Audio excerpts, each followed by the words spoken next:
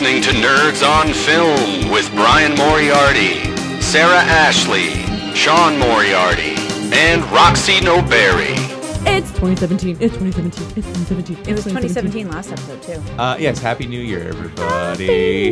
More importantly, Happy Mel Brooksuary, everybody. It's Mel Brooksuary. It's Sarah's favorite made-up holiday. Yeah, exactly. And it's always my nerdonomy anniversary. It's always your nerd. Yeah, that's true. That's true. It was it Blazing Saddles? Young Frankenstein. No, Young Frankenstein. Young Frankenstein. Mm-hmm. Oh my god. That was a fun one. That was so much fun, you guys. That was great. What was that, like 4 years ago? 3 years ago?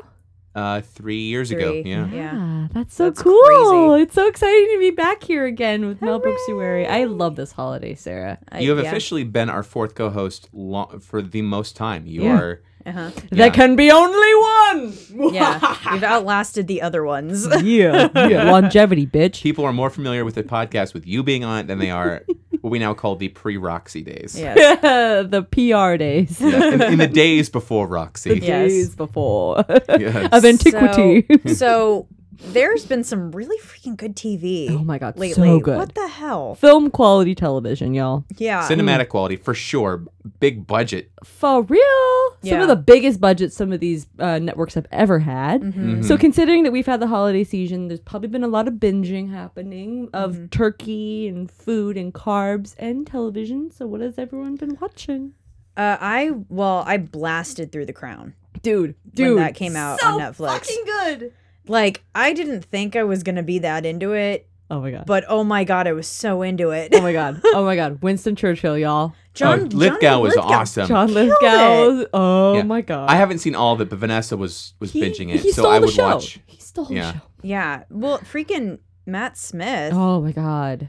did Really such great. a Yeah. great job. Don't you love how they like portrayed their relationship just enough to the point where there's so much drama and you're just seeing the intimacy, but it's enough to like still respect the fact that these are living people. Yeah. And it's making a comment on a very protected monarchy. I think they were very respectful yet still controversial. Yeah, it is, because there's a lot of, I shouldn't say there's a lot of debate in the UK, but there is a decent amount of debate in the UK about whether the royal family should even be allowed to exist anymore. Yeah. No, there's a lot of debate about And that. I my mean, God. truth be told, 75% of the population in the UK still approves of the monarchy. Well, gotta have figureheads Yeah, somehow, right? but there are liberals, just like there are in the United States, who think, well, it's this point, it's time for us to become a full republic. So there is that, and I think they did kind of cast that. Particularly, I love the episode where Elizabeth, when she finds out that Churchill has been incapacitated for That was the best episode. she was doing her job. Yes. You know, she was acting, and she was doing her job as a leader of the country, not as necessarily as a political figure. Yeah. And I thought that was awesome to show, okay, to me, they showed that there is a purpose this institution serves, as much as you want to make about the argument, well, they're paid for with tax dollars and shit. They also own the entire country, guys. It's their land. You're on the royal family's land too. So it did. I think it was interesting, just very interesting how they made it this very like, the royal family doesn't even have that much choice. Like they're in this kind of tradition that they're all part of. Oh, you they're know? plugged in. Well, Yeah. and there's the other aspect of it too that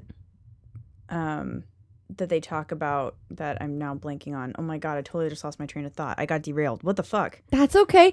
You got derailed like that one girl did in that one scene when she's leaving the hospital and the bus totally hits her and we totally didn't see that coming. Yeah. Remember Yeah. that part when it was Churchill's Yeah. Churchill's His secretary. Secretary, yeah. God, that was such a good scene. That was really Such a good dramatic. fucking episode. Oh, because that's what I was gonna say. Humanity. Yeah, all the controversy and everything that they talk about in the show is not news.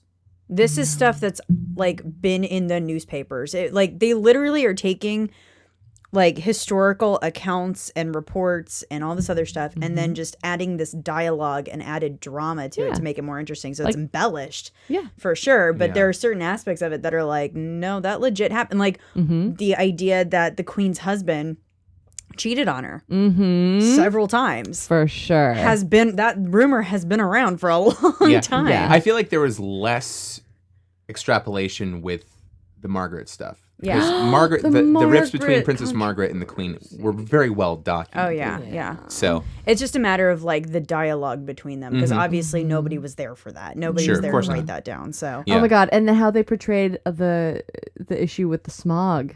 You Yeah. know, and that whole just. I thought that episode was probably one of the most sort of like historical documentary kind of style. Yeah. Because yeah, I feel like this show had a really good balance of both historical accuracy and dramatic sort of extrapolation, like you're saying, and like. Or I don't know if extrapolation is the word I'm going for, but definitely they had dramatic license yes. and Yeah. to go with it. And then you had all these like intimate moments that were so, oh my God, so fine tuned, especially between father and daughter. Oh my God, so touching. Oh my God, that Wow. guy. What's his name? Oh shit. He's such a good actor He's too. such a good actor, and he killed it as the king. Like killed As King like George the as Sixth, King yeah. George. As King like George, did a right. much better job of King George than Colin Firth did. I think. He is actually Yeah. the son of Peter. He played the original wizard Dumbledore. He played the original Dumbledore in Harry Potter. Who's Is the Richard Harris's son? Richard Harris is. So the actor's name is something Harris. Something Harris. Crown, hold on. Jared Harris. That's who it is. Jared Harris is the son of Richard Harris. That makes sense why his voice sounds like Richard Harris's name. Such a cool Voice, connection. yeah. Yeah, I Yeah. think he did a better job than Colin Firth. Ooh, yeah. Well, it's interesting because they're in different stages of their life. Sure. That's Firth fair. played him when George was still dealing with his stammer, Just getting started. and by this point, George had pretty much conquered it, but it'd come out in moments of like, Yeah, there. stress. Well, I mean, there was Still like a flashback flashback. scene. There was a flashback scene to whereas they were basically telling him like, "Hey, you're going to be the king now," Yeah. and like he's kind of like processing and dealing with the stutter and all that other stuff. And the way he did it just felt like a much more stoic, real. Like you could see the panic behind his eyes, but not on his face. And I just felt like he did it like a really. I thought he did Oh my a God. really good job. Like Yeah. just the subtext that One of my I'm picking up from him. Favorite moments was Queen Mother when she was trying to buy the castle. Oh yeah, And the proprietor had no idea who she was. And he's like, I know, I've seen your face. yeah. And she's like, mm-hmm. I And then when he realizes it, oh, God. Yeah, So I good. forgot that in Britain there was a brief period of time where there was the Queen Mother, and there was even a Queen Grandmother. Oh, yeah. briefly. Like I had So cool. forgotten that Yeah. And then George her the Fifth's- coronation. Yeah. Oh, Because my the queen mother even lived to like 100. She was 100. she was like super fucking They're all old. sitting in bed smoking. right. I'm like, that's how you go out. Yeah. Such a Gosh. good show. That was a really good show. Such And a then good show. another really good show that has, already gone through its season and everything like that, Westworld. Oh, Which I haven't mean, seen a single episode oh of. Brian, it might get on be it already. it might be like So bad. Oh, God. the best, least thought out show ever. like Wait, say more. because so this show is kind of having the same issues that Lost did in like mid seasons. Where they're not I don't think they're entirely sure where they're going with it. But they have the next 5 planned out. Well, now they do. There was years between the pilot and the second episode. For Westworld? Yeah, wait, they shot the pilot, shopped the pilot for years, it finally got picked up. I see what you're saying. Then when they filmed it. and they had, I don't think they knew exactly where they were going with it because if you like watch some of the stuff from the pilot and then you watch some of the episodes later on in the season and you're like, it's a little bit different. They stopped calling the guests newcomers. Oh, yeah. They become the guests, and like Right. there's some slight differences in there. And Well, then they took a risk. they did. And I The think- pilot is is the most expensive pilot HBO's ever produced. Yeah. And I think there's some aspects of it that I there's a lot of questions. I don't want them to do the, let's have a million red herrings kind of thing that Lost did. I like the mystery. Trust me, I love this show. They have me hook, line, and sinker for Great. sure. So great. But so did Lost. yeah, yeah. So I'm kind of like, I'm just a little afraid. I know. But you know what? It's a Nolan Yeah. project. Anyone who has the Nolan name. Is it Nolan? J.J. Abrams It's John Nolan, so it's Christopher Nolan's brother. Oh. So Christopher Nolan's brother. Because it's a bad robot. Well, it's produced by J.J. Abrams, but written and created by John Nolan and Lisa Joy, who's John Nolan's wife. Okay. So they're the creative, they're the showrunners, and I can't help but think of how much Christopher Nolan might have had some influence. Maybe. Definitely. I mean, John Nolan has a big name to kind of, sort of work up to, but still the same sort of creative spark and intellectual genius. And it's a beautiful show. And Sure. Rachel Evan Wood is like, Oh my God. amazing. So good. Amazing. Anthony Hopkins. Oh, let's spoilers. Okay. So is there anything else we want to say that we've seen? We've already recorded for 10 minutes. Oh God. I've kind of been. I mean, I haven't watched any of Westworld. We've been watching The Queen. The Queen, the Crown. Yeah, sorry, for sure. Crown. Mostly, I haven't had that much time to watch anything, much of anything. I've been so busy, guys, That's too bad. with work. So One day at a time. More yeah, I've mostly been trying to make sure I watch, because again, this is being recorded in mid-December. I'm trying to make sure I fit my Christmas specials in. That's like my first priority. So Moana was awesome. You should I go still haven't see seen Moana. Moana yet either. I really want to. I think that's one of the first ones you probably should see if you. We have will. time. Yeah, For I sure, really, we will. really Moana still want to was see fantastic. that one. Yeah, and I really want to see Arrival. Yeah. Yeah. I'm gonna say though, I feel bad for Moana because Zootopia, I think, is still it holds supreme as far as quality animation coming from the Disney home base. It's gonna win the Oscar. Like Zootopia totally has it, because Yeah. even though Moana is here's the- continuing on with the princess. Statistically speaking, the ones that come out closer to the Oscars are more likely to win. Yeah. True, but I also want to look at the quality. I think if Zootopia Sure. hadn't come out, Moana probably could have With won animated features, it's what does fascinate me is that last year we had 2 Pixar films, 1 Disney animated movie. This year we have the inversion of it. We have 1 Pixar film, 2 Disney animated movies that came out in the same year. And Finding Dory wasn't strong enough though. no, What? it wasn't. It was good, but it's gonna make it nominated, but it's No. not gonna win. It doesn't liked have the it same better than social Nemo. commentary that Zootopia does. Oh, sure. It doesn't have the same character. I think that's not true, because Dory's character was totally fleshed out in this whole fucking film. Mm-hmm. But the character of Moana itself, it's a throwback to Frozen. Sure. So there's that kind Well, of yeah, through it's line there. the new feminist slant that Disney's finally taking, so which is Yeah. great. Yeah, I want to see that. I really want to see La La Land when it comes out too. So Mhm. there's a me lot that I'm really too. excited for. Okay. Let's On do that it. note, guys, welcome to Nerds on Film.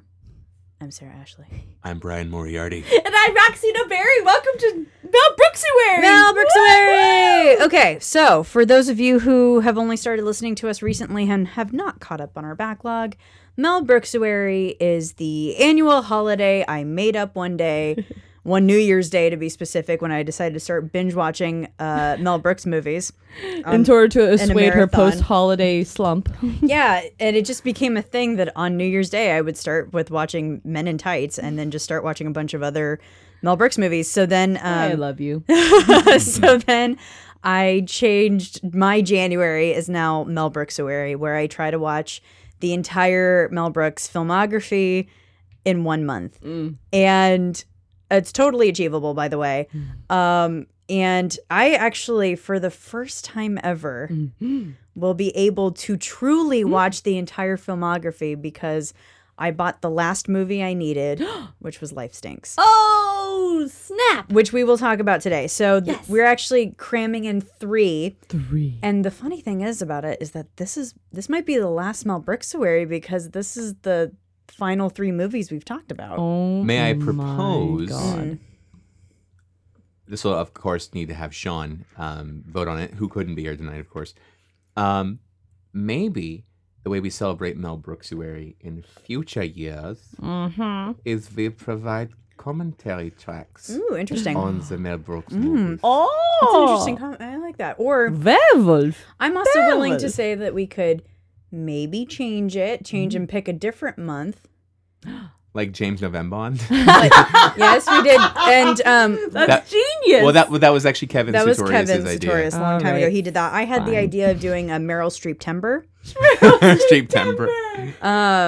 Like, you know, we could pick a different theme or whatever that has like a series of movies and try to binge them all in 1 month. Anyway, I just think like it. that's an interesting idea to I like it a lot. Didn't Sean do Denzel Marchington? Oh my god, that's He even did better. do Denzel Yeah. Washington. Yeah. This so just keeps getting better I and think better. I'm just saying that I think we can do all the above. Tom We Hanks can, Wary. we can certainly do. Well, Tom Hanks is a large film. Yeah. It's. I would say going by directors might be better than going by actors. Yeah, probably. Because James Novembond, that's 25 movies to go through. That's a 24 lot. movies. That's a lot. That'll be for That's a movie a February. day. Oh. But I love your idea of doing new months. I'm just saying that there's an option. Yeah. We can. Listen We to can. the listener feedback about that. Yeah, they can Yeah. let us know what they want to do. Absolutely. it. I think it's time for Nerds on Film to start changing stuff, change it up a little bit, I change think the so. format, I'm change. I think so. We Do can special play. But as far as finishing up the Yes, Mel Mel Brooks Brooksberry. filmography, Yes. what are the movies we are talking about? We to- will to be talking close it up? about in chronological order. 12 Chairs, In 1970, The 12 Chairs. Life Stinks, 1991, Dracula Dead and Loving It. 1995. Yeah, I see you, Leslie Nielsen. So we kind of picked maybe not necessarily 12 Chairs, but Dracula and Life Stinks are probably in my estimation two of the worst. They're kind of the apocryphal films because when you talk about Mel Brooks, I mean Dracula Dead and Loving It is mentioned, but only because it's the last one he directed. right. He's obviously produced the producer's remake and all that stuff, but Yeah. he doesn't really you hear nothing about Life Stinks. It's because the movie kind of stinks. It was a flop. And 12 Chairs was a complete commercial failure too. Well, 12 Chairs was a commercial failure. But and it's a good movie. It's a great movie, and at the same time, it's also a complete sidestep from what Mel Brooks is known for. Same thing with Life Stinks. Even that's kind of a sidestep. So he's known for these spoofy movies, right? And the three that really don't fall into that spoof category is The Producers, 12 Chairs, and Life Stinks. Right. Yeah, and because he's trying to make things that are original in nature, and I would even say that Silent Movie is, That movie was even pretty though original. it spoofs an entire style of film, it's Yeah. a fairly original concept. But there's the deliberate spoof films like High Anxiety, Well, Young Frankenstein, Spaceballs. Yeah. Silent movie was supposed to be a direct spoof, of the entire genre, just like Blazing Saddles was a direct spoof of an entire genre. Okay, So I would argue against that, but okay, fair. Here's- But can I kind of formulate a thought around that though? Because you brought up a really interesting point. I feel like, and this is how I've sort of seen Mel Brooks's career as a writer director evolve. That his early work, so we're talking The Producers, we're talking 12 Chairs, History of the World Part 1, those kind of early movies. They were very intelligent and very original. And they weren't even though they were spoofs on genres, they weren't direct spoofs of direct movies that he did in his Right, the later only one that career was, with Men in Tights and Yeah. with Dracula. Right. And the way that I've seen it evolve is kind of in three phases. So Yeah. you had this these early films that were really, really intelligent and original, and then you transitioned into these iconoclast films like with Yeah. Young Frankenstein, and then you Well, transitioned so- into Men in Tights, but which Blazing was Saddles. more direct. Keep in spoof mind, side. Blazing Saddles and Young Frankenstein came out before History of the World Part 1. Yeah, and also I think fair. to her point too, considering when 12 Chairs had come out, this was just after Producers. Or just No, before? a few years. Okay, so 2 years before The Producers. He basically did The Producers, got a lot of acclaim, then kind of flew on that for a little bit, made 12 Chairs, and became fairly destitute. Yeah, Got it. Okay, Kind so of ruined his career for a second. so by that point, Mel Brooks had made a career for himself as a sketch comedy writer Right. on Your Show of Shows, and then had done The Producers, which was a runaway hit because it Oscar was nominated, all that exactly shit. all that Beat stuff. out Coppola, Right, exactly. or not Coppola, So- Kubrick.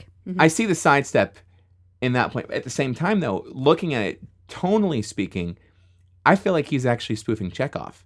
Yeah. Yeah, and that is so it could be the first true of his spoof parodies, like his style of spoofing films. Maybe this one is directly a farce. The story that it was based off of was written in 1928, I think, by Russian writers, and that story itself about the 12 chairs has had no less than 18 film adaptations. 18. In Russia, I'm sure. I cannot believe that. Russia and America. Oh, okay. Yeah. So let's. So you're right. It's Yeah. 1928. And Yeah. who was the original author? Ilf and Petrov. Okay. Yeah. So two folks. So the story of it is there are diamonds, and they are hidden in one of a set of 12 chairs. These 12 chairs have been, with all a lot of property for rich people, were seized during the Russian Revolution, seized into the government, became property of the workers, Of the people. Of the quote-unquote. people, yeah. This is the late 20s. So Yeah. we're talking some serious political. Yeah, people we're here. talking like just right after the Russian Revolution. Right. People are still adjusting. Mm-hmm. And the former owner of the chairs did not know about the diamonds until his mother on her deathbed tells him, and he's like, "Holy crap, I want those diamonds." And she also, what she tells the priest first. Yeah, God. when she's I doing her love last that rites. sequence of him like running out. Yeah. Oh my god, Frank. Oh god. No, Dom Dom DeLuise. DeLuise. Oh, Dom DeLuise with that beard. Oh, I Yeah. love So him. Dom DeLuise is playing the priest, and he hears about the diamonds, and he decides, "Oh, I want the diamonds." He shaves his beard, stops being a priest, and like starts running out hunting down these chairs. So he's kind of got this side story going on. Yeah. And then Hippolyte, who was the original owner of the chairs, he's like, "Holy crap, I want these chairs." And he tells his former servant, played by Mel Brooks, a slovenly drunkard, who Yeah. was hilarious, So funny. he tries to tell him about the situation, and a con man overhears him. And this con man, played by a young Frank Langella in his first ever film role. Oh, 10 out of 10 would bang, by the way. Yeah, Roxy had a total lady boner for this guy. Oh my god. I didn't recognize him at first. Gorgeous. Once you realize who it is, you can see it. But Yeah. then Yeah. he does look like a tall, handsome drink of water. All for drinkable. sure. And Dom DeLuise looked great, by the way, too. Yeah. He looked slender.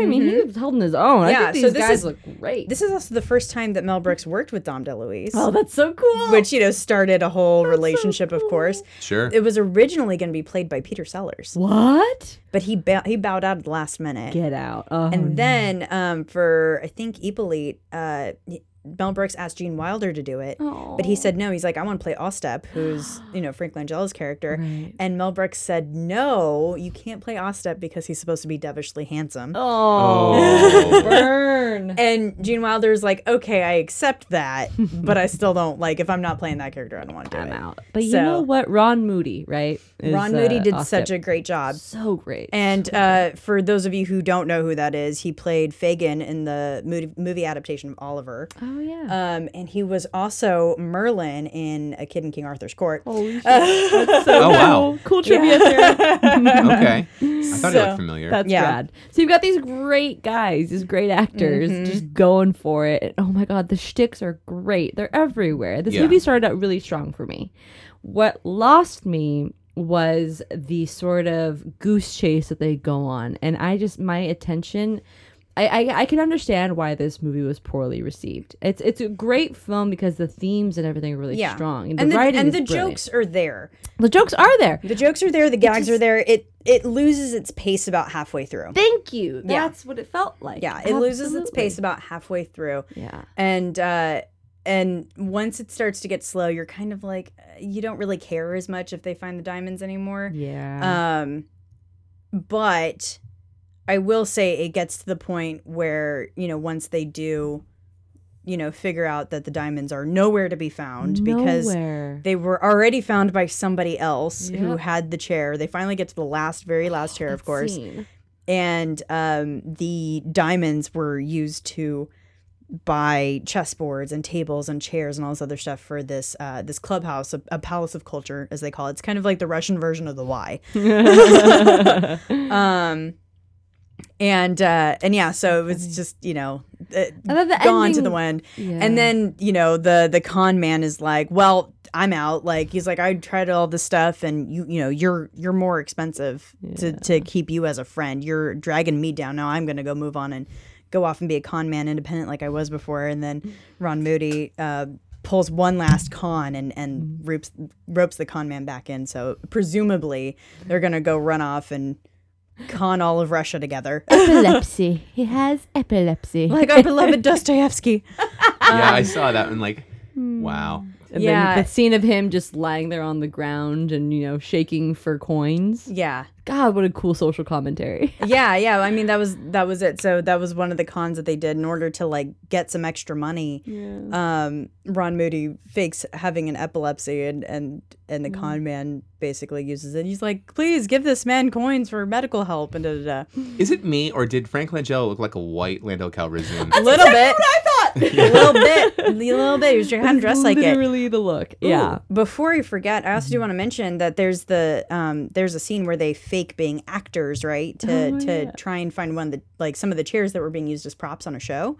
Sure. And he walks across the stage. yes, he just he's like, I can do this. I can pretend to be an actor. This scene was great. And he walks out on stage, and as he's looking out into the audience, you literally see his face change to full on stage fright, and he just keeps walking right across the stage and out. And they're like, No.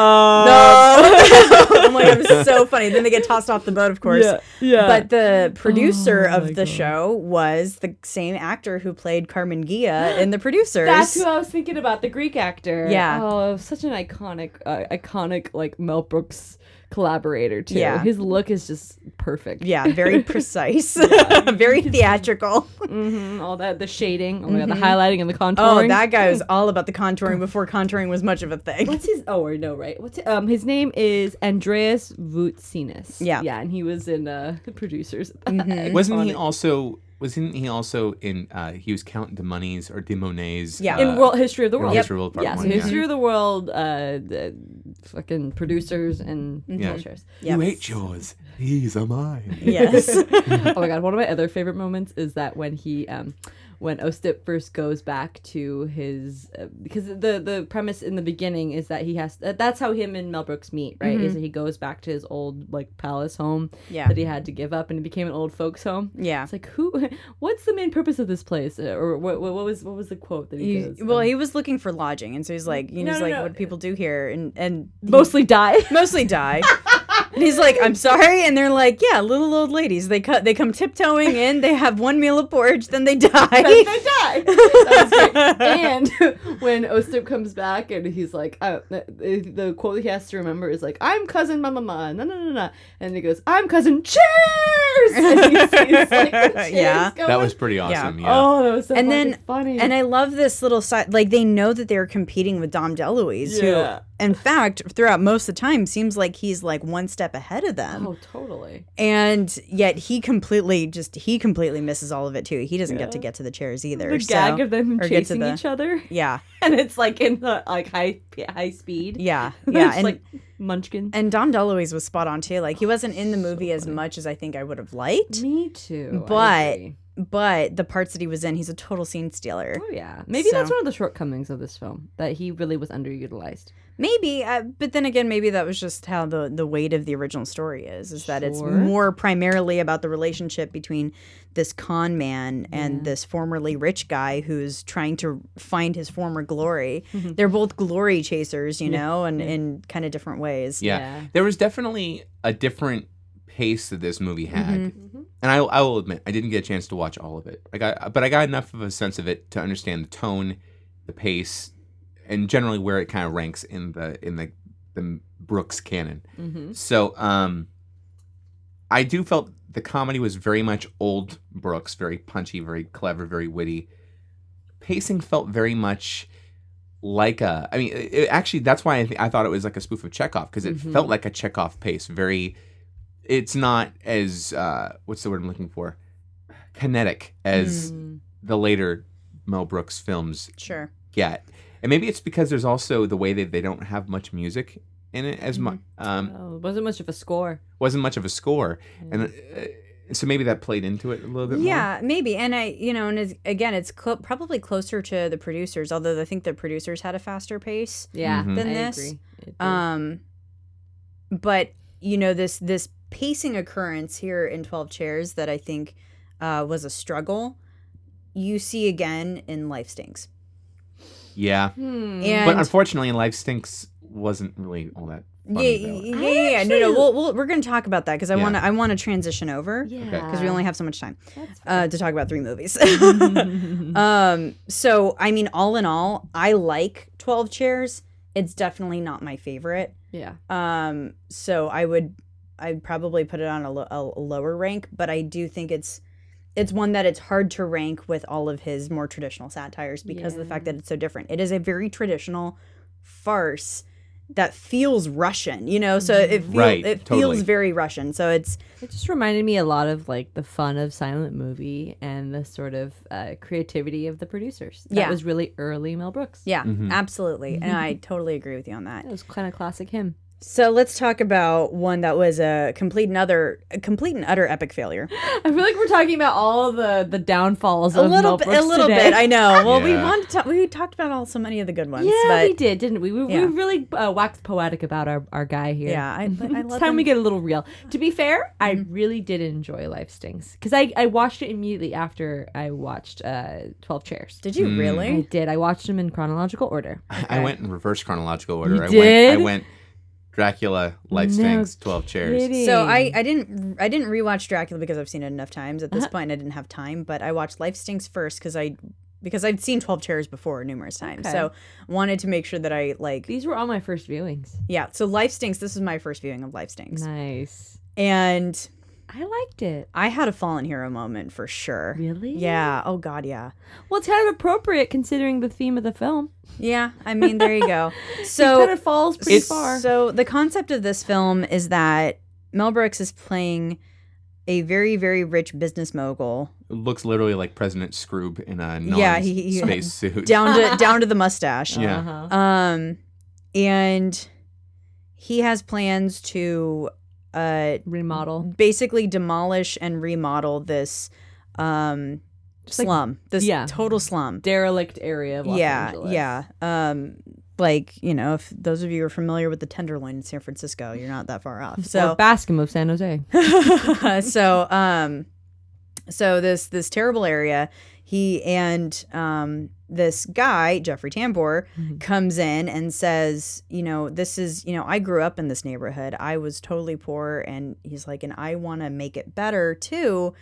But let's have a bet here. He's like, he basically tricks Mel Brooks into betting that Mel Brooks can't, if he can last 30 days living on the street without any of his resources, that he would give up his half and his ownership to this, slum. But if Mel Brooks can't last 30 days, then he has to give up his half of this slum. And then, winner takes all, basically. Mm-hmm. So it's basically Mel Brooks living as a homeless person, like a rich person becoming a pauper and having to live as a homeless person, making friends with homeless people, having some minor hijinks, and then trying to win the day. Yep, basically. Yeah, and then so there's some bits that are somewhat funny from that, but I'm gonna be honest, I didn't laugh watching that movie once. And that depressed me a little bit because I wanted to. Well, I do think there were a lot of traditional Brooks bits happening throughout the film Totally. that saved it. Like, for example, in the opening boardroom scene when he's showing off the new model and Right. it like crashes on top of the old one, and then he's standing in front of it where the tower is, and it's totally the phallic and symbols he's all talking, phallic he's symbols. like making it seem like it's his erection, and he's Yeah. and it is. So that's good. that's And then the corn But- on the but guy's here's- head when they're in Yes. the dining hall at the it's like the mission. moving mole. The moving mole. Right. Yeah. Right. So I mean, I understand him making an erection joke Hump. is very but that's like the lowbrow Mel. So he's got Sure. what makes Mel Brooks such a genius is that he is able to mix lowbrow and highbrow, and move really fast between the two. Uh-huh. It was basically like He's taking such a mensch. it was basically like taking lowbrow humor Yeah. and then this highbrow more dramatic, serious message Definitely. and trying to mash them together, and it didn't feel right. Yeah, I agree with that. That's, I think, is where it kind of didn't work. And I agree. There's the shticky humor, which I think he tried to lean more on because of Spaceballs. Yeah. That it just didn't fit the tone of the film You at know all. what saved it though? His relationship with Molly. So Leslie Ann Warren, I thought she was Mhm. good. I will yeah. say the through line with her, once it became kind of her story, Mhm. because he does the rest of the movie, but the plot is driven by his relationship with her for the the whole second half. So right? let real quick, Leslie Ann Warren, because this one's not as popular and harder to find for a lot of people. This is true. Leslie Ann Warren plays this homeless woman, who he kind of stumbles upon as he's like getting robbed of his shoes, Yeah. and she chases off the two other homeless robbers, Right. and gives him a new pair of shoes. And then it's like, fine, can tell that he has no idea what the hell he's Sit doing. in the den. Yeah, she has, Where like- do you want me to sit? Right there. You're in the den. You're Sit in the den. down. Sit down.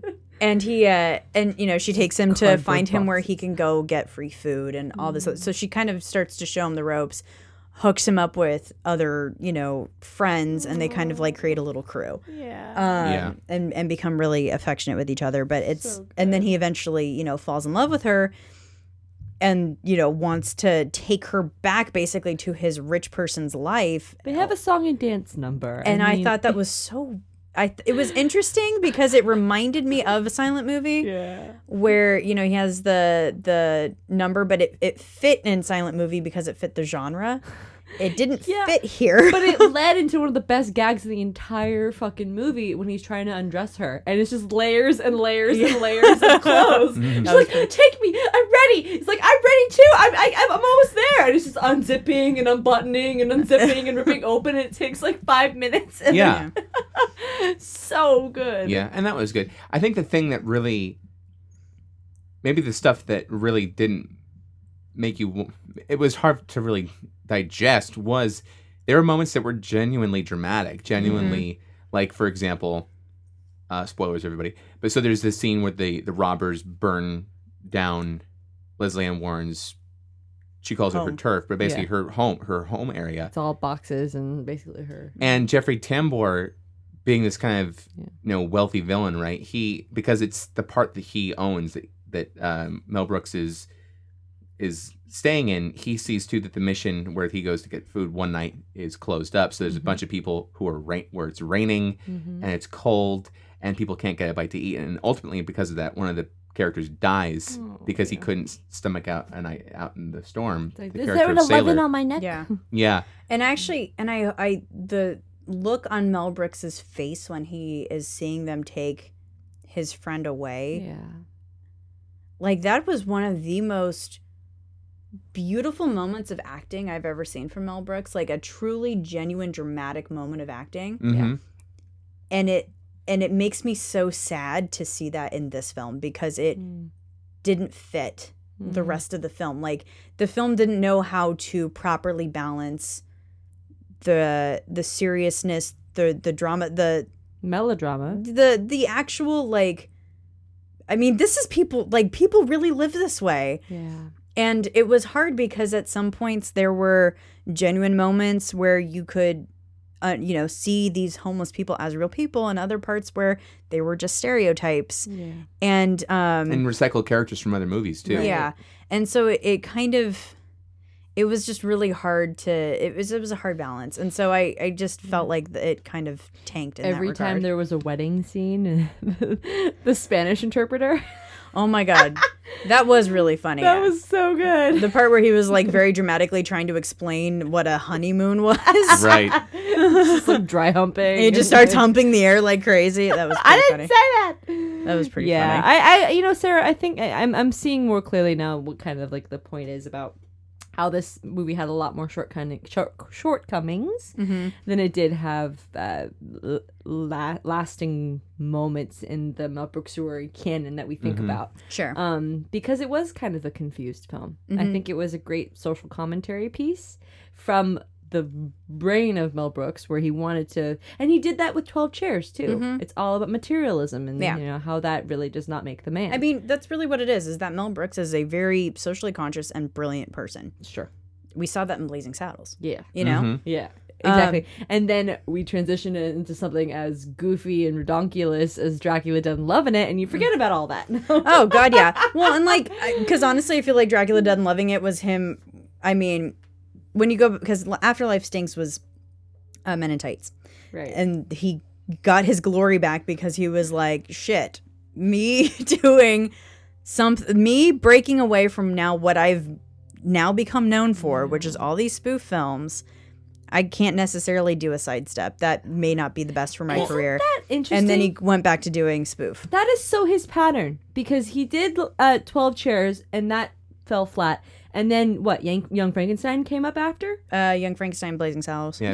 both So same year, Young Frankenstein effectually saved his career then. And then Life Stinks happens, and Robin Hood Men in Tights brings him back up. Yep. And then Dracula happens, and then who knows? Well, and Dracula Dead and Loving It was almost the same tone as Men in Tights, Right. Which is also the same tone as Spaceballs. So I kind of lump Spaceballs, Men in Tights, and Dracula Dead and Loving It into this sort of like second half of his spoof career, where I actually feel like those three, as much as I do enjoy them, and don't get me wrong, I do enjoy Spaceballs, Men in Tights, and Dracula Dead and Loving It to a certain extent, but like those three are not nearly as strong spoof, clever films as the others. They're The more. threes- They rely much more on the slapstick. Yeah. Spaceballs is elements of probably it. the smartest of the three. Of those three, probably, yeah. Yeah, the thing about Men in Tights too is that Men in Tights wasn't even originally his idea, whereas all these other ones were kind of. I mean, I don't know about Dracula, but a lot of these were his own babies.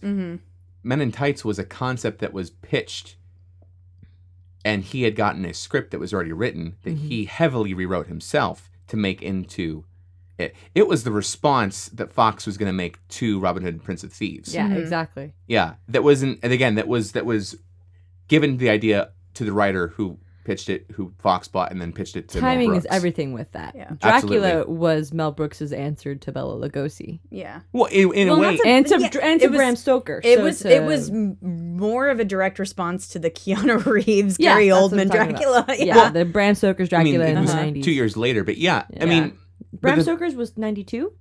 93, I think. Yeah. And Yeah. then Oh my Dracula God, Dead with- Loving It's 95. With Keanu Reeves' terrible accent. Blue World's chasing me through some inferno.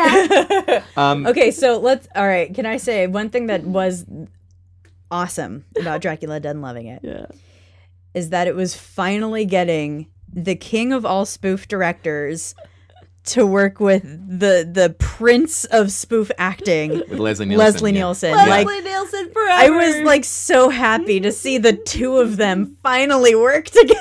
Yeah, true. No, absolutely. Yeah, and So it's a shame good. it took that long to happen, but it did. And it's interesting because even though yes, it's the response to the Bram Stoker's Dracula of '93. The script format and plotline it follows is almost identical to the Bela Lugosi Yep. 31 Dracula script. So I mean that's but very much how like Men in Tights was more of a actually borrows more from the original Yeah. Olivia de Havilland So and fucking funny. why am I drawing a blank on his name? Errol Flynn, Robin Hood. Yeah. So he's playing off of the classics he grew up with Yeah. that too. This movie also has a brilliant cameo by his wife And Bancroft. as the Gypsy Woman. Rest in peace. Yes. And drinks of their blood. Thank you. Yeah. They may take the cross. It'll be 15 Kovacs. Yeah. Thank you. Oh my god, so freaking good! Can I tell you though that I think that Peter McNichol steals the That's show? what I was gonna say. He yeah, was Peter pretty damn good. McNichol as Thomas Renfield. Oh my god, his reaction when those like the women sneak into his room and Oh, yeah. everything like that. Good Lord. What are you doing to the furniture? And then when they're floating in and floating out, Yeah. and then Dracula's like, "Stop it!" and they just walk away. They trudge away out of the room. Totally. I always thought it was really funny though for like my childhood context of this movie because when this movie came out, Wings was on TV. Oh, shit. And so for me, Steven Weber and Amy Yazbek, I was just like conflicting with their characters from Wings. Yeah. What is it? Steven What's the Weber line was the undead So there's Lucy? Lucy. Mina and Lucy. Yeah, the undead Lucy was like, I want to show you like this, no, like what unbridled passion. Yeah. But Lucy, I'm British. So are these. Yeah. She whips out her boobs. Yeah. Right. And of course the famous, she's dead? No. She's alive? No. She is Nosferatu.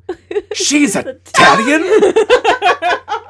And nobody has to put the steak. Oh my in god, it. the grotesque amount of blood. Wait, get behind the room. Now!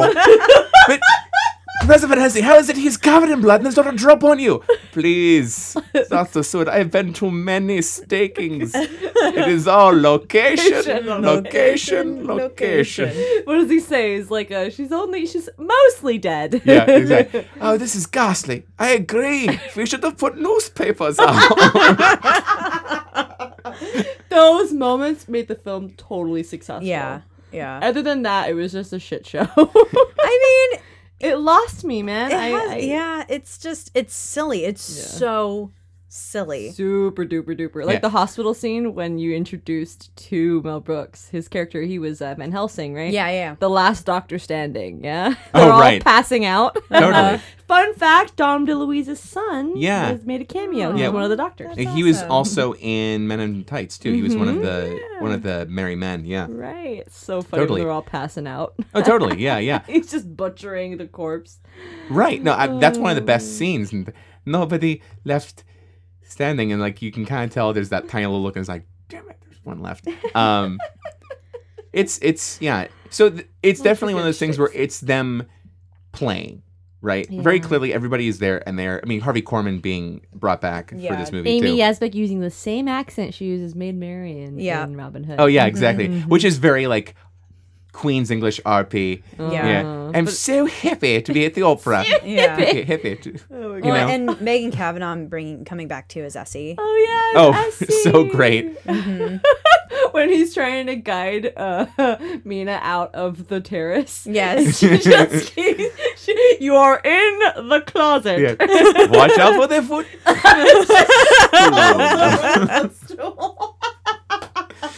So fucking funny though. No, there's definitely like when the bits are there, they work. Yeah. they And do. you can tell that everyone knows how to play them. You're falling asleep too soon. Right. The only bit that I never really Hypnotize Renfield. got was funny was that when they were like, do you have this? No. Do you have this? No. Do you have Nosferatu? Yes, we have Nosferatu. We have Nosferatu today. I could tell that was supposed to be a callback to something, but I couldn't tell what it was supposed to be from. I don't know. It felt so out of Yeah. context for the characters that it felt like it had to be a bit from something that I Yes. Sure. Yeah. And then you have the scene when they're on the ship and the coffin just keeps flying Yeah, back right. and forth. You just hear him in the coffin. Right. Fuck, Leslie Nielsen was so good. He was actually, I loved him in this movie. I thought he was like pretty freaking brilliant. Again, even though like this is maybe not the strongest of the spoof movies, I thought he was really good. Yeah, he was great. Because he does that Leslie Nielsen deadpan thing where he's just like, he tries to play everything pretty damn seriously with the exception of like a few, rolling his eyes reactions and stuff like that, which are a little bit more heavily exaggerated. Yeah. But everything else is played straight. Well, I mean, and that is in fact why he was hired for Police Squad, right? Yeah. Is because he was such a good dramatic Well, actor. or Airplane. And Airplane More too. specifically, Airplane, yeah. Yeah, exactly. And then he's a flying bat who slams into the window. Who right. very much. So it's funny because I thought about. Have you guys seen What We Do in the Shadows at all? I told you all about Yes, that yeah, shit, yes. dude. I So- introduced it to this show. I love how the character who is the most like Vlad, we'll just say that. Vlad the Impaler. In that movie is that when he had a bad breakup, and because of that, when he transmogrifies into like different animals, he can never get the faces right. Yeah. So they show him as like a cat, and it's a cat, but it's still got a human face. Yep. In the ears. So Yeah. seeing, and they're clearly borrowing from this Total because callback. Dracula's got just like the human head with the big bat ears Yeah. on, and I was like, well, first off, good makeup job Oh to my get God. the ears on. Totally. But I think they're also I think was that them making fun of the fact that when the Gary Oldman Dracula became a wolf or a bat, that he was this half-human kind of creature that was in between. Yes. But you know what? Totally. I don't think what they do in the shadows could have existed without, for one thing, Christopher Guest, but without Dracula Dead and Loving Oh, It. totally. Yeah. Absolutely not. Yeah. And this one was weird too because there are moments where it does feel like a horror movie. Like it does feel like a vampire movie. I must have hit a vein. Yeah. When his paper cut Like, there's is that- like bleeding all over Yeah. him. And the score, like for example, when he's taking blood from Lucy for the first time, it is a little scary. And then all of a sudden you hear the The sipping from The the straws. straws. you know. So fucking funny. Yeah. I don't know. The one scene that I probably think I could have, I don't know, that I just never really like cared about or probably could have done without was the dancing scene. Oh yeah, that kind of fell flat. yeah. It did. With the, to show him in the mirror, like, oh my God. But then Yeah. again, you need the reveal, right? That just felt like, It is kind of funny was- when it he's didn't- throwing it- around and she looks like she's flying. Oh, yeah, but it didn't feel like super that jokey to me, I guess. I don't know. I was just kind of like, compared, though, to the scene of him in the park after he feels like he's invincible. Yeah. And he goes to the picnickers and he gets a chicken wing and some, what was it, like wine or Coke? Wine, yeah. Yeah, and then he's like, I'm invincible!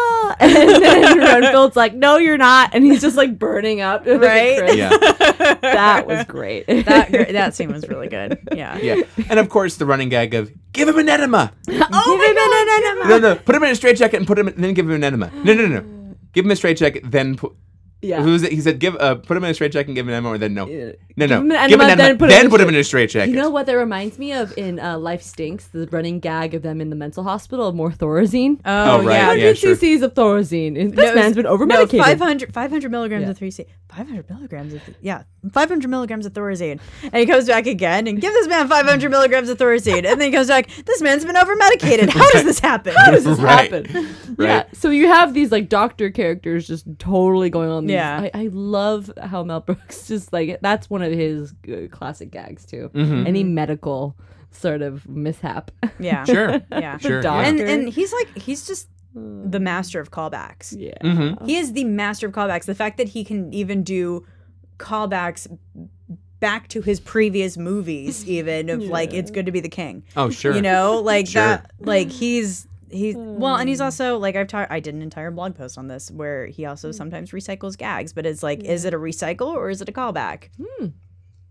Yeah. You know what? I feel like at the time he probably was recycling it, but because he has later on we can consider it or callbacks Yeah. because we know how iconic his films are. I don't think Yeah. at the time he figured how iconic. Well, it they would be. depends. So like if you look at Men in Tights, Mm-hmm. there's the scene where the camera crashes through the window. Mhm. That is a same joke that he used in High Anxiety. Yeah. And High Anxiety was the first place that he did that because of the fact that they were directly spoofing Alfred Hitchcock doing like Oh, these yeah. dramatic zooms Right. Right. and like zooming in so far that it crashes into the like plate glass Right. window. So yeah. so was that a callback or was that just a recycled You know what? gag? They did it in Dracula when he goes to the spider web. And then Renfield doesn't go through the spider web. He fucking gets wrapped up in that shit. Yeah. Yeah. Maybe that was kind of a callback in a way. I don't know. But I think I you're think right. I think that was just a straight gag Yeah.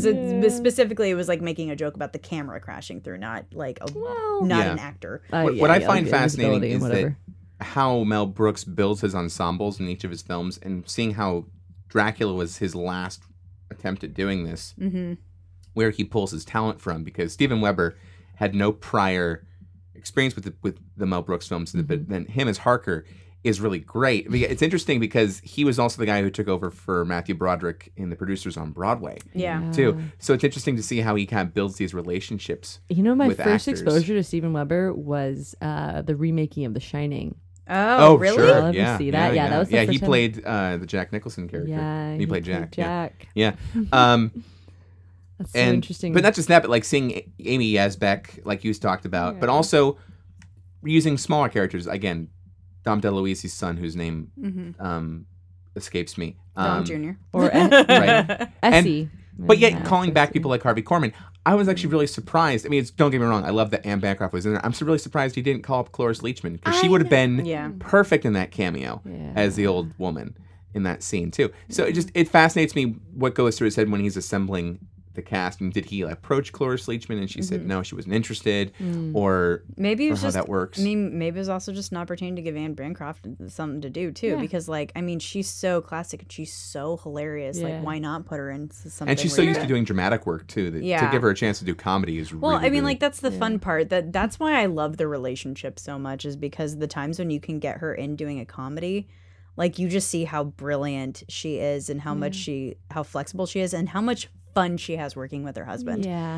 I mean, to call back to 12, to talk about 12 Chairs again, the original song that Mel Brooks wrote, which plays over the intro credits, he wrote that song with basically at the encouragement of Anne Bancroft. That's She said, amazing. she's like, you should really write this song, and was encouraging him and helping him write the song the whole I time. think it's really touching and really fitting that his last sort of hurrah had her in it, like the way that she Yeah. was. I Sure. feel like Dracula was kind of his swan song, you know? well, keep in mind that even though kind the of makes me sad. yeah, even though Mel Brooks is in his 90s now, he's still a sharp guy. He's still working. He's still doing stuff. He's moved on to theater. I don't think he's going to do another film.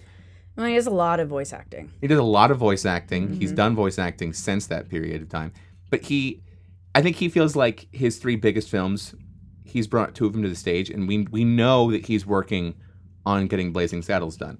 So I feel like that's going to be if you're going to talk about the magnum opus, finding the way to go out on, that's probably going to be it. Yeah. Yeah. I mean, but of the films. Of the though, films, of sure, course, sure. Why did he stop after Dracula? I mean, I think it's one because he was trying to focus on bringing the producers to the stage, and it took 5 years to 7, get. I think. Yeah. Yeah. So I think. I mean, also, the death of his wife hit him pretty hard too. That's true. She died in 2005. yeah, which is right around when the producer's movie came out. So Right. And then Dracula's 95. Yeah. So I think it just he just moved away from it I for think he was burned out. I mean, maybe he also just didn't have anything left to say, and Possible. that's totally okay. And honestly, a lot of people would like to Yeah. stop early than completely burn out and make shitty work, That's so true. Yeah. That's true. so you might as well just He started in the theater. He might as well end in the theater. sure, So you sure, think about it, how his career trajectory went, right? sure. Yeah. also, you guys got a fuck ton of money. Ha! Maybe he was like, Yeah. I'm cool. And his producing credits are so incredible. Yeah, right? He absolutely. produced some incredible work. So there's always that. I love talking about the span of his career because God, he's done so much. He's done and so much. he's a Hollywood icon if there ever was one, right? Sure. And I also agree that I appreciate that he's knowing when to step back. Yeah. Like Quentin Tarantino is doing the same thing. He said he's going to make 10 movies Isn't and then that interesting? he's going to take a step back. Smith has said he was going to do that. He should have. Who's that? Who? Kevin Smith. Kevin- oh. You know. He should have retired when he said he was going to retire. Oh. Well, I mean, Yoga Hosers was weird. I'll admit that, but I think everyone admits that was a weird movie. Still don't want to fucking talk about Tusk. Ugh. Oh. I have Yoga Hoser sitting in my queue. I still haven't seen Tusk. Yeah. Red State was okay. I actually just- bought a movie ticket to see Tusk. I think what's interesting is he's hitting his experimental phase in middle age versus his experimental phase when he's trying to figure out who his voice is. Yeah. So It was very interesting. I read an article where they were just basically like, it's like Kevin Smith is going to film school in front of everybody. there's that, but the thing is, I'm very reluctant, and I know we're going on a complete tangent, but Yeah. we're comparing comedy auteurs, so I guess there's some Sure. relevance there. I mean, Kevin Smith, he's also the most vocal of any of the filmmakers out there.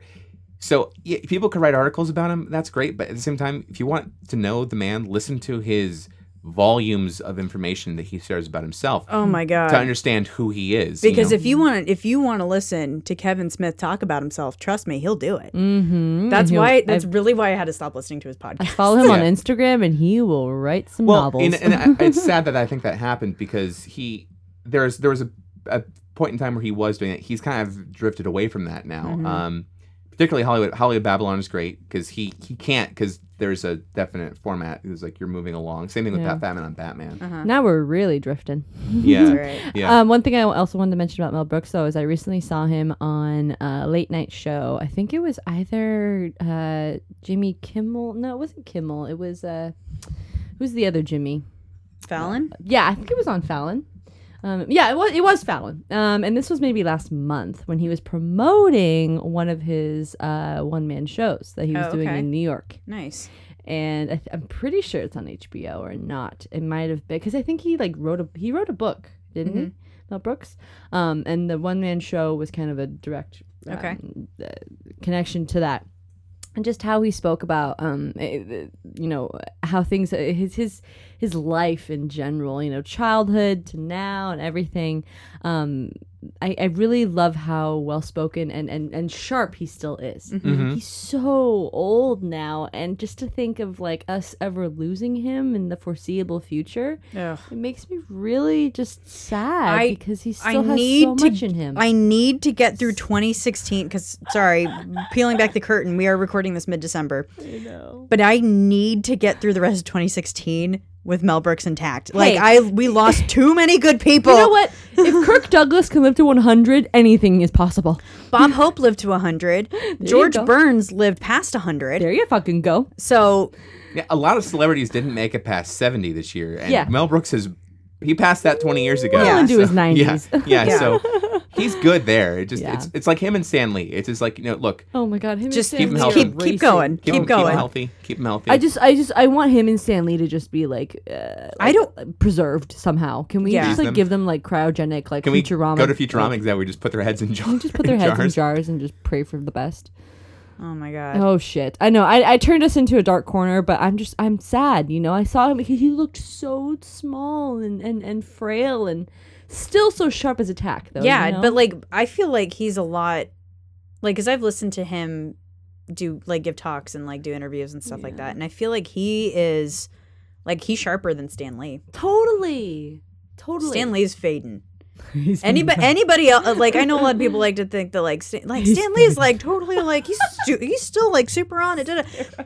Stan Lee has so much energy, but he's losing a little. He's slowing down. He's not making. He's got a little cognitive decline. Yeah, which is normal. Yeah, totally normal. But I'm just I feel like Mel Brooks is lasting a little bit longer cognitively. Because you know what? I think Mel Brooks has laughed a lot more than Stan Lee. He's laughed a lot more. And there's something about humor and what it does to the brain. Yeah. Well, that's just that. I think there's that. Longevity. I'm impressed that he's not a technophobe. I mean, the man has an iPhone that he knows how to use, and he's in his 90s. Not that I'd say I don't know if Stan Lee does or not, but he also still reads constantly. Yep. I think that's the best thing to keep your brain sharp. And he stays alert. He has a very busy life. He has, he has a schedule and a routine. Schedule, but schedule. But he we've talked about this before. He is best buds with Carl Reiner. Yeah. And the two of them literally get together and have dinner every day, pretty much. And Carl and Mel. And they talk to each other constantly, and that engagement and conversation and all that other stuff, again, so good for the mental health. Super good. So it's when you stop talking to people and you lock yourself away and get abandoned, then your brain starts to deteriorate too. So yeah, it's interesting. I've heard there's also been a link between loss of hearing and Alzheimer's now. Maybe Mel Brooks has had very good hearing. I don't know. I don't want to say lump dementia in with Alzheimer's because they're very different, two different situations too. But interesting. Yeah. I wonder if that's a correlation or causation sort of thing. I don't know. It could be. It could be. We'd have to it's too early to know at this point. Yeah. But I agree. I think keeping the routine going is what will hopefully have him around for several more years. I just want him to do more, Totally. I want you to do more. I'm kind of okay with him not doing more than whatever stage work he wants to do. It's when He's earned it. The people forcing you to do stuff. That's when you start generating crap. This is true. So, and I'm also okay with us ending Mel Brooks Away on this note. You know, I feel like we've covered so much about this man and his legacy and his art and his work and his craft. I mean, I won't stop celebrating Mel Brooks Away. Don't get me wrong. I know, right? But no. I think it's been really fun to talk about him with y'all. It's just been so exciting and all the gags that we've laughed about. I love the fact that this man is responsible for so much happiness and so much excitement and love for comedic movies. Yeah. He has made the craft what it is. I think he's one of the forefathers of what legitimizes comedic films. For sure. Sure. Totally absolutely. agree. Yep. Shall we get into feedback? I think we shall. Do it. Listener feedback. Yeah. We're going to read a couple of the more recent ones, guys. So if we missed yours, apologies. Ellie. Ellie, we talked about Ellie. yeah, on Nerds she on was. She History. mentioned in a recent feedback that she was disappointed we didn't read her letters. Sorry, we just Yeah. we're Well, trying she to left keep. us some Nerds on Film stuff we haven't talked about. Yeah, That's there's true. there's one first one I think is it's more for you guys to address too. Is that Hillary talking about racism and sexism in old movies? 'Cause Oh yeah. it was in response to my comment about The Mummy when we were talking about the soft open. Okay. All right. So this one is from Hillary. It's a subject for NOF, sexism and racism in old movies. By the way, really helpful to have for NOF or for NOH in the subject line, by the way. Yeah. Message. Hey, nerds. I was listening to your Willie's Reserve episode, and your comments about... that was a great one. About Boris Karloff's The Mummy got me thinking. I was a really big fan of older movies, and then I moved and lost my regular access to TCM. My taste changed, and I've grown, but I still have fond memories of those stories. But now when I go back and rewatch them, I'm constantly picking out the racism and sexism. I grew up in a rural area and very sheltered, so I didn't catch it then, but I know better now. So my main question is this. What do you do when your old favorites make you uncomfortable? Is there a way a rom-com like How to Steal a Million can be funny, but still denounce that Peter O'Toole's character essentially forces himself on Audrey Hepburn multiple times in the movie? This is the most recent example I've watched. Is there a way to continue enjoying movies from that era where, to quote Sean, everyone was terrible people, while acknowledging the socially acceptable racism and sexism that was present when those movies were made?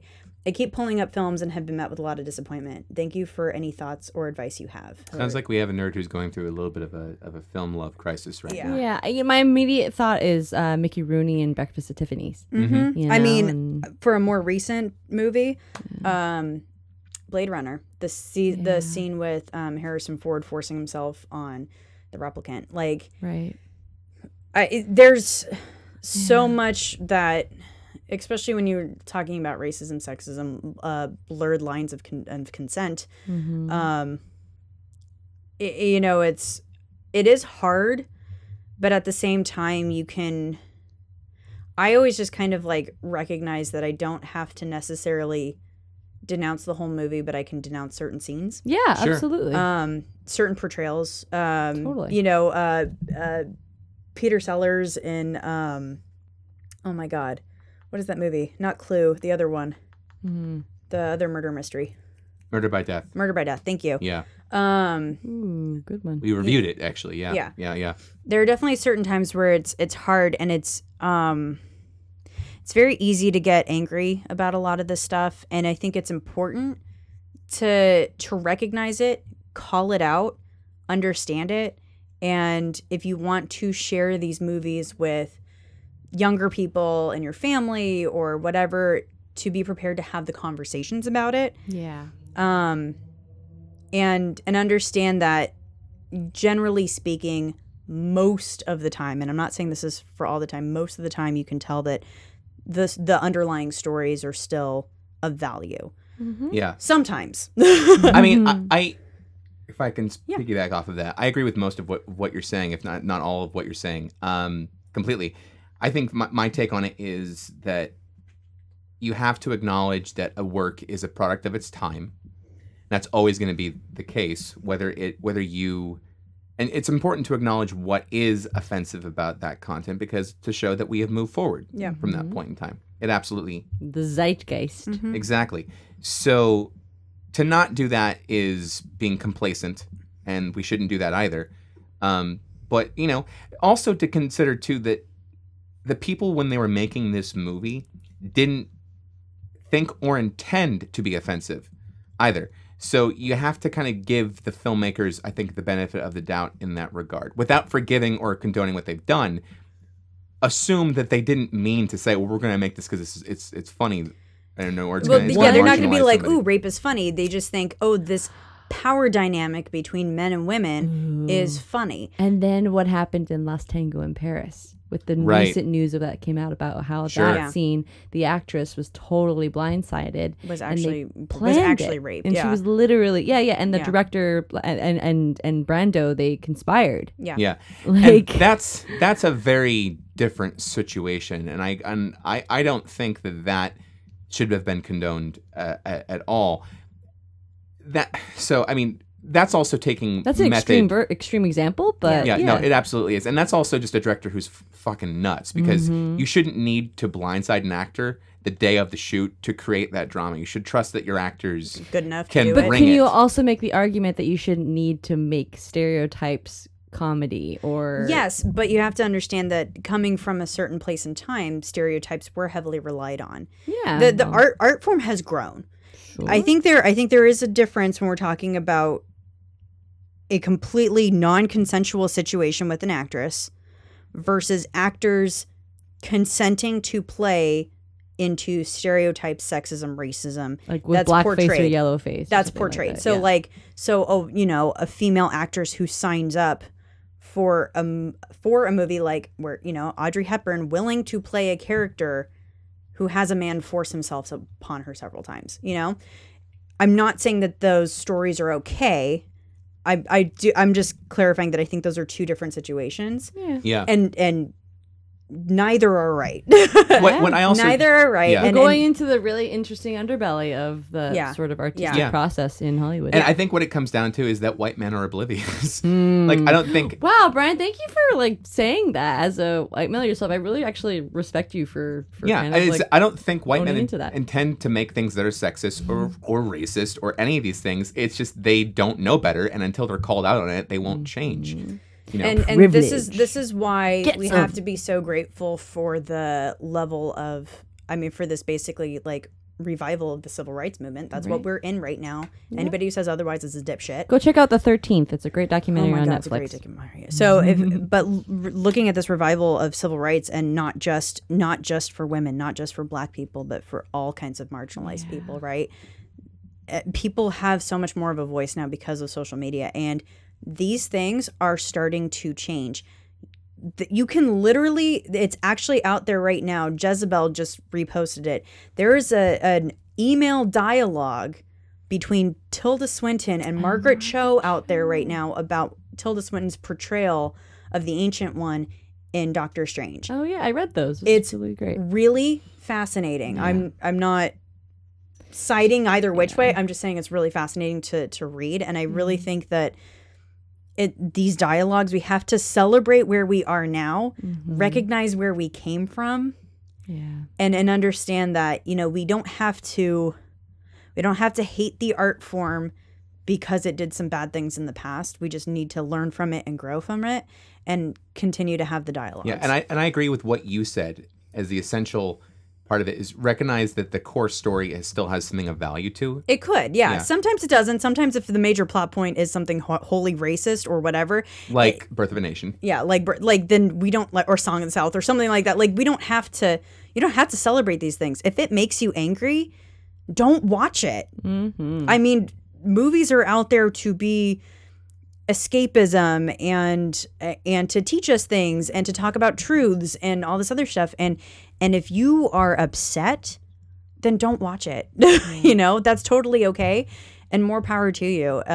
But if you are just feeling guilty because you enjoy a film, but it has some elements that you disagree with, just talk about the things that you disagree with, but then also talk about the things that you like, and just kind like I like the movie McClintock. It's a John Wayne movie, right? There is some heavy-handed sexism in that movie. He literally spanks his wife in that movie. Yeah. And there are some blatant stereotypes in that movie. But I sit there and I say, you know what? I'm recognizing it. I'm not laughing at the stereotypes. I'm not laughing at the spanking and assault. But I'm laughing at these other jokes. I'm laughing at this major storyline, and I understand that this is a product of its time. And John Wayne himself as an actor is no hero of mine because that man was racist. And I'm sorry, Dad, if you're listening, because I know John Wayne's your hero, but that man was racist. Well said, Sarah. Yeah, let's lighten it up a little bit. 'Cause Sorry. there's another feedback Yeah. we got. There's an interesting feedback we got from Jasmine. The topic is movie recommendation, parentheses, I'm sorry. I wonder what this could be about. She says, there's a movie, and just full stop, there is a movie. A movie that is the pinnacle of all comedy. Full stop. A movie that has a 10 out of 10 rating on IMDb as of December 9th, 2016. a movie called Uno, the movie. Uno the movie. Uno the movie, y'all. It has been called the best video game adaptation ever, and quite possibly the best movie ever. Video game adaptation. I know. Or just game adaptation, but yeah. Just video game. Yeah, just game. Okay, because I was like, it's not a video game. It's Well, a card game. There's Yeah. an iOS version of Uno, so therefore it's now a video game. Technically, Okay. it's a video game, I guess. Whatever. By the most basic rules Sure. that Y'all, you can use it's a device. 2 hours and 45 minutes long. It follows a cast of 5 men as they slowly plummet into insanity during a game of Uno. Oh my god. Some people dubbing it a modern day 12 Angry Men. Oh my god. The best movie that Jasmine has ever seen, and it's the equivalent of taking a bunch of shrooms and watching a lava lamp. I great. really appreciate that. And it's on YouTube. And it's apparently. on YouTube. Sean, get out your edibles. Sarah, grab a bottle of wine or 2. Brian, get a box of tissues. And Roxy, sit back and watch as the psychological torture begins. Oh my god. I almost watched it one night. I haven't Really? watched it yet, but I Oh haven't. my god, I have my plans God. tonight. I know exactly what I'm doing. Now you know what you're doing. That's great. So Weed's legal in California now, y'all. I'm going for it. for now, yes, for now. Yeah. I mean, for now. Well, Albert Sessions is going to be the secretary. Don't ruin this for me, Moriarty. He doesn't like that states are making marijuana legal, so he's going to end the Obama administration's. I'm gonna call you Buzzkill Brian from now. on. Sorry, I believe me. I'm on your side. I'm on your side. I just hope he doesn't Anyway, get confirmed. thank you for the feedback, Jasmine. Yeah. Politics, no, not now. Happiness, Mel Brooks. Guys, thank you for feedback. We appreciate it. We don't read all of it anymore. We apologize just because, one, we get a lot. Yeah. And two, we also really want to share the ones that are really special. Like, Yeah. thank you for telling us our podcast is great. Ellie, thank you for your feedback. Keep it coming, girl. Totally. We appreciate all the listeners. And sorry we couldn't read yours on the air. Or one of them. So we do want to take a moment to kind of acknowledge a turning point that Nerdonomy is going through right now. So first of all, if you guys haven't already heard the news at this point, we had to make a decision to let Nerds on History kind of finish itself off. So we and I don't know if the new episode will have been the final It episode will have been released by now, yeah. probably, hopefully, yeah. So Nerds on Film is not going anywhere. I want no. to reassure you of that. However, we do want to take a bit of a break because it's been a very busy time for all of us. Sean just got married. I'm going through applications for grad school and have been teaching.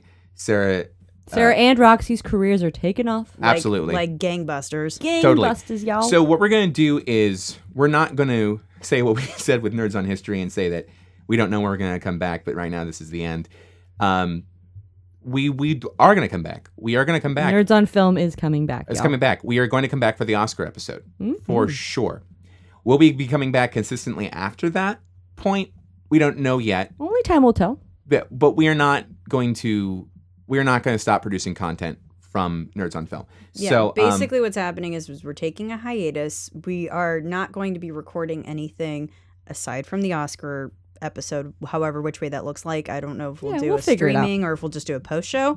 But Probably a post show because I'll be well toasted by then. yeah, that'd be great. It's gonna be awesome. But we are not recording anything basically I think through March. So after that we will have already come back together as a group, talked about what Nerds on Film is going to look like in the future, and kind of made some decisions. yeah, So, because we're looking at a couple different alternatives. One is changing the format. Obviously, the other is potentially developing other new podcasts because we've obviously had ideas and we've shared them out right too. So there's things out there. What I will say, if you guys keep giving feedback, you can still do that by going to our website and doing so.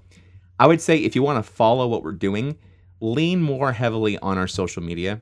I'm going to slow down the social media posts because I've been doing like 3 a day every weekday for a while now. I'm going to slow that down a little bit too. But if we get enough feedback, I will be more than happy to go on. I'll even go on Facebook Live and I will read the feedback for you guys. Yeah, and we're still very active on Instagram and Twitter. yep. Totally. And honestly, if your feedback is literally just trying to give us ideas for other stuff we can be doing in An the future, or what episode. you would like to see in the way of possible new formats or however which way, Episode ideas, please give us more. I mean that's fine too. Like even if it's just a direct episode or idea, or like I said, format Yeah. changes. It's hard to do a podcast year round. I'm all about crowdsourcing this information and like working off of other people's creativity too. Yeah. So, let's hear what you guys have to say. But more than anything, sometimes we need a break just because we're exhausted. Yeah. We're very hardworking nerds. I mean, we've taken little bits of breaks here and there, but we've been going pretty hard and fast at this 4 years now. So other podcasts take seasons. Maybe that's what's on our and future. y'all, we have such a huge backlog. Take your time, enjoy it. Take this as a chance to kind of review what we've provided for y'all and give us feedback around that. Like what episodes have you liked and what have you not liked, and take from what we've already done and help us shape a bright future for Nerdonomy and Nerds on Film. I think it's a perfect way to put a button on it. All right. Yeah. Yeah. So, Sarah, I mean, we've already kind of said how you can follow us, so we won't search do the for normal. Nerdonomy. You'll find us. You'll find. see us. We kind of helped make up the word. So, Which I think is so cool, by the way. So, it is that time, nerds. So until we meet again, stay nerdy. Tune into our next episode, which will be the Oscar podcast. Same nerd time, same nerd channel, nerdonomy.com. Bye. See ya. Love ya. And roll credits.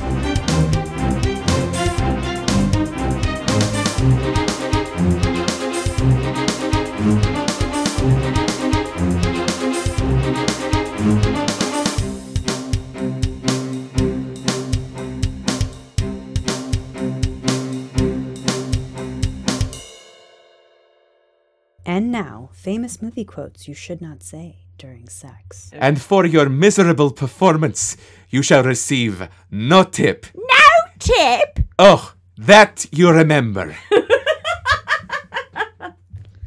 Just the tip. Just the tip.